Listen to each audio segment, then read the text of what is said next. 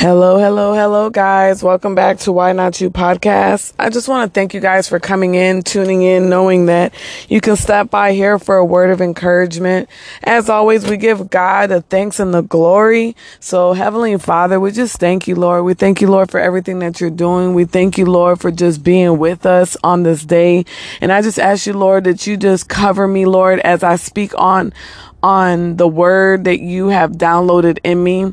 I thank you, Lord, for giving me the vision. I thank you, Lord, for just speaking to me. And I thank you, Lord, for just continually blessing the Why Not You podcast. So I just ask all these things in Jesus' name. Amen. Amen, guys. Amen.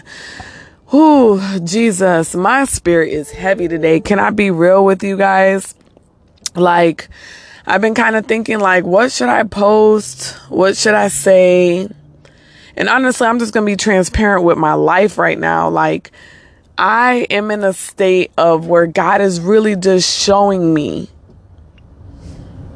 He's really showing me things, guys. In the book of Revelations and just throughout the Bible, it talks about the last days of people's just hearts being hardened and drawing cold and all these things, right? And I'm like, well, people are already kind of mean as it is. But man, guys, I am so burdened to know things that are unfolding.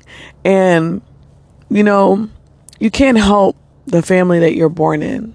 You can't help that. And it's crazy because I've been through so much in my life, good, bad, and indifferent. I've learned a lot of lessons. I've learned a lot of wisdom. I've learned a lot of things. And so, my cousin said something last night. It was very penetrating. It just really hit me. And it was he was like, man, I got to be honest. He was like, I don't know how to put my wall down because, I always think in the back of my mind, is somebody doing what is everybody's out for a gain? Are they truly authentically doing something because they want something in return? And, it's crazy how somebody can feel the same thing that you feel, right? A lot of times it's hard for me to accept help because I don't know what the agenda is.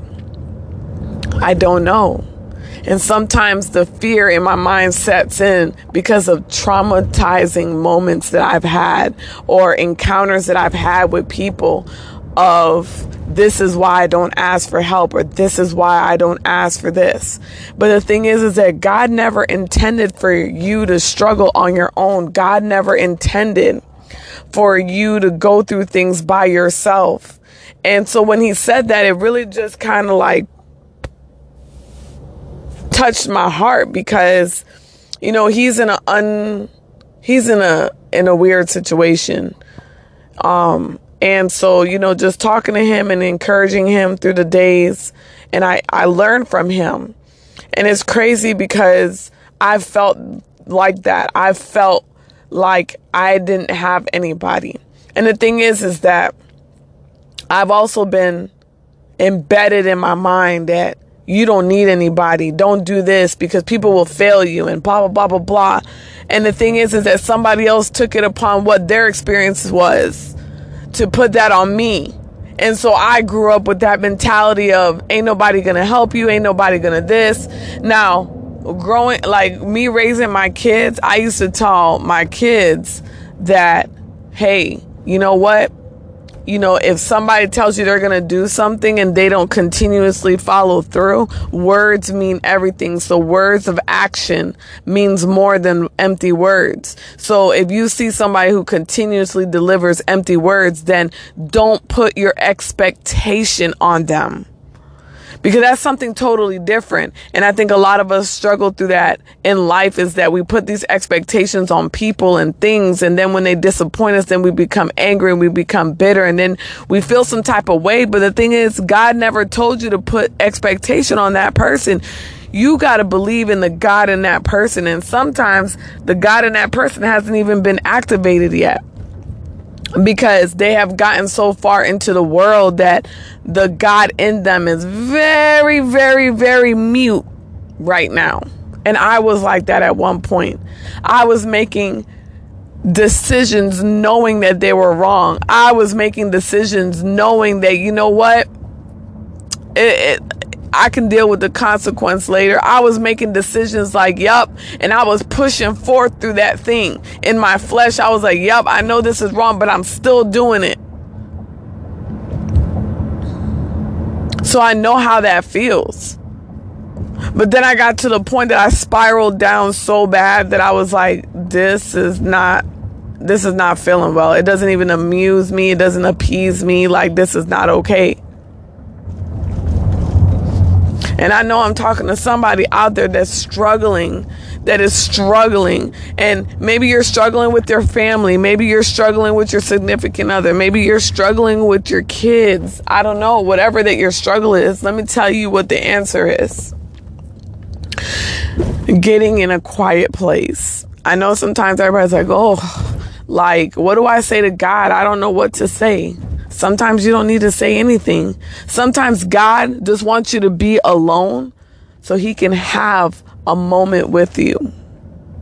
Just like sometimes you may tell your spouse, I just want to be quiet. I just want to be in a place with you just to absorb your presence, right? That's what God wants to do with us. Sometimes God wants us in that place so he can just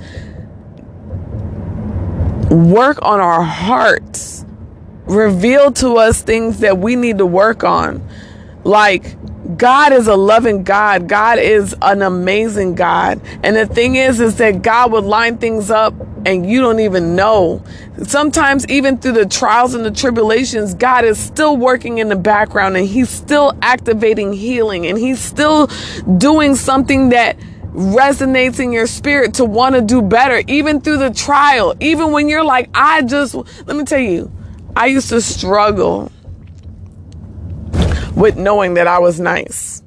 I honestly used to pray to God and say, God, I wish I was mean.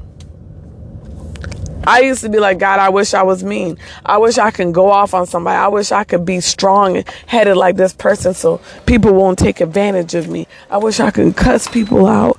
And I mean, I used to have these conversations in my head because I used to see some of my friends that I knew.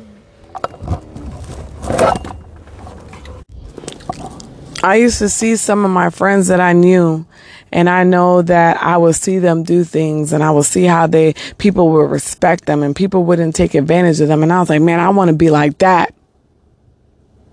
And I'd be like, why? Why, God? Like, why am I so nice that people take advantage of it? But we have to understand that sometimes we move prematurely without asking God for what is it that he wants. Like, sometimes I was running vainly just helping people. And then I got so exhausted that I was like, God, like, I can't do this anymore. But God's like, I never told you to do that.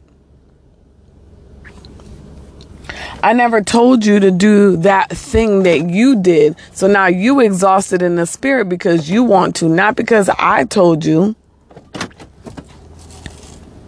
Obedience is key. And I'm learning that even when things hurt, even when you don't understand stuff, you got to get in that quiet place for God to reveal to you the good, the bad, and the ugly. And then sit there and let God heal you from it and stop picking up the burdens that God never intended you to pick up. Stop worrying about the person. Stop worrying about the outcome. Like, oh, Jesus, thank you, Holy Spirit. Stop worrying about outcomes that at the end of the day, God is the one that's going to ordain the outcome. He already knows what's going to be. He's the Alpha and the Omega. Sometimes we make situations bigger than what they are, and we make it such an idol in our mind that we lose focus on what the thing that God is telling us to do. And we have to understand that the moment that you let go and the moment that you trust 100%, not 99%, not 90%, but the moment that you 100% trust God, and that's not an easy thing. What does trusting God looks like? It means having faith in the unknown. Let me tell you something. I'm on a whole different journey. And sometimes I ask myself, what am I doing right now? Like, this person is different from me. Like even in my marriage, I've questioned my marriage. I'm like, God, I am literally night and day from my husband. But the thing is that I cannot sit here and control something that wasn't meant for me to control. But do you know what keeps me going? Even when I see my son doing things, you know what keeps me going? My faith. My faith in knowing that when I hear other people's testimonies, when I see other people who have evolved, the first thing I say is, God, if you could do it for them, I know you could do it for me. God, I know if you changed me, you can change them. God, I know if you healed me, you can heal them. God, I know. And when you start speaking into existence, you begin to believe that thing. And you just sit and you wait. Even I'm going to show you an example. Like our president was doing this school forgiveness thing. I didn't even apply for it because I was like, well, I ain't make no payments on my loan. And I remember talking to my pastor. She was like, man, I just got $150,000 forgiven. And I was like, what? And she was like, yeah. I said, but that won't work for me. She's like, just try. And I was like, you know what? I am. I applied by faith. Then the people were like, man, you got to consolidate all your loans. And I was like, well, I don't know, because that means I'm omitting to the debt, right? Went through the process. Even when the process didn't make sense to me, I went through the process.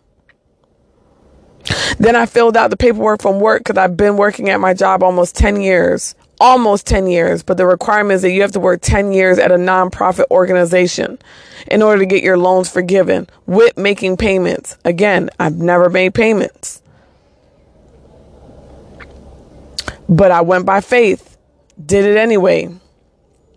Then there was a little paper, like a little 5-second questionnaire online. Did that too. Covered all my points. Then they were like, oh, you got to refill out this paperwork. Mind you, it was like closer to the deadline. I was like, man, had to go to HR, have them fill it out for me and resubmit it. So the whole time I'm like, God, I believe that you're going to get rid of my school loans by the end of this year of 2022. I believe it. Lord, I know you're going to do it. Yes, yes, yes. My loans are forgiven. I'm going to be debt free. Like, this is something I'm proclaiming over myself to the point that I believe that I am going to be debt free. I am debt free. And so in December, I got this paperwork from the school loan people, and they're like, okay, we received your loans now. And they're like, but unfortunately, we can't approve you at this time. And I'm like, what? I'm like, okay. I'm like, all right. Mind you, actually, rewind a couple months back, I got an email saying that one of the school that I went to are being sued for some type of fraudulent stuff. So I'm like, okay. But now in December, I'm getting these letters saying that unfortunately they can't approve me for the school forgiveness and that they'll hold on to my application. And I'm like, nope, God, I don't receive that because I know that you are going to forgive my school loans. If you did it for them, you can do it for me. Whatever is in your will is going to happen for me. So I never got a letter. See, sometimes what happens for somebody else doesn't mean it's going to happen the same exact way for you. So I never got a letter like everybody did saying, hey, we have forgiving your debt or whatever. So there's a app called Credit Karma, and I get an email every time something changes on my credit report and something says, hey, you've had an account removed from your credit. And I was like, what account? I ain't paying nothing off. Go on there, and I no longer see my student loans on there. It says account has been closed. So I called my first lady. I was like, hey, what happened when your stuff got approved? Like, I never got a letter, but it's off my credit report. She's like, oh, well, then it's done. That's a done deal. So just because somebody's story ended up one way doesn't mean that it's going to happen the same way for you.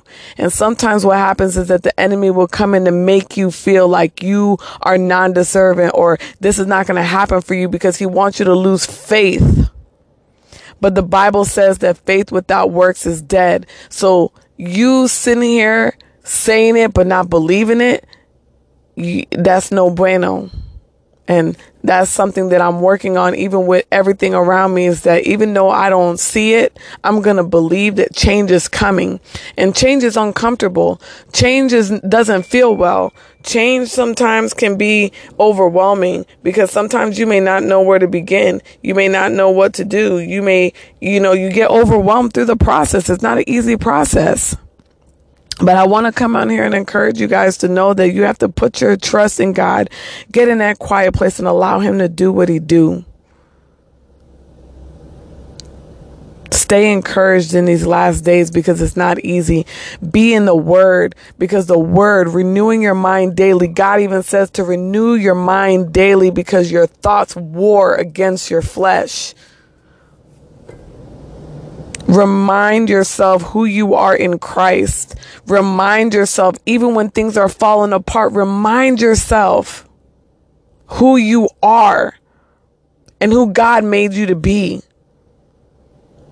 Despite what everybody thinks of you, despite of everything what people say about you, remind yourself who you are in Christ.